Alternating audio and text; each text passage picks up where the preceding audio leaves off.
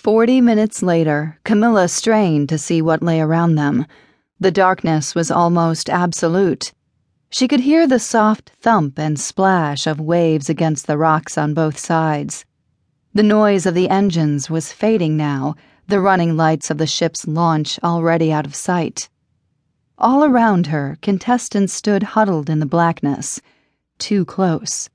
The skin on her arms tightened into goosebumps.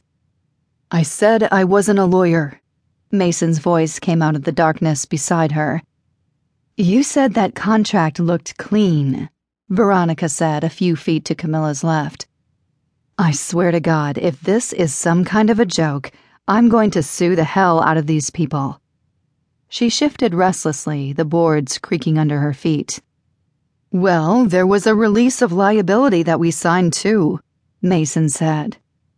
"Right. You know what?" Veronica's iPhone lit Mason's face. "You're an idiot." The light reflected off his glasses. Camilla couldn't see his eyes, only that he was grinning. Veronica swept the phone around them like a flashlight. The glow revealed the faces of their fellow contestants, frozen in expressions of confusion and concern. They stood together in a tight cluster on the narrow stretch of dock.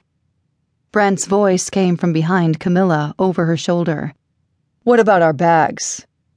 "They're supposed to bring the bags tomorrow," she said. Her voice sounded little girl lost to her, so she cleared her throat.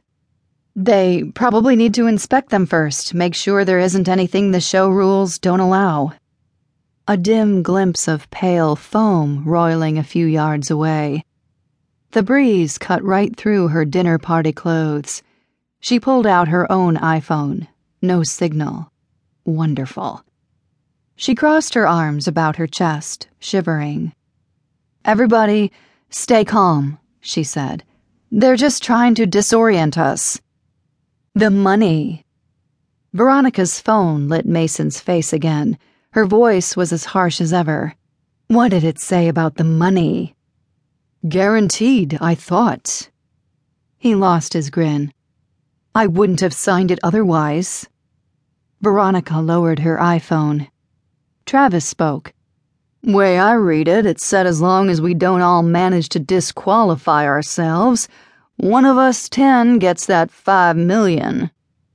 Sounds erupted with frightening suddenness from the surrounding darkness. Animal noises. Loud yelps, barks, moans. The sounds drowned out the crash of the waves. Camilla could hear deeper rumbles, too.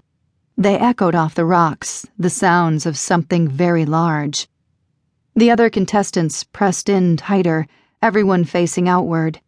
The noises seemed dangerously close. Then the sounds faded away again. A few last yips and groans trailed into silence. Now the press of tense bodies was silent too. She could feel her fellow contestants all around her, frozen in place, listening intently. Her own eyes strained from their sockets, staring into the darkness. Oh God, this was such a mistake. Where the hell were they? The wind shifted direction. In the middle of the huddle, someone coughed.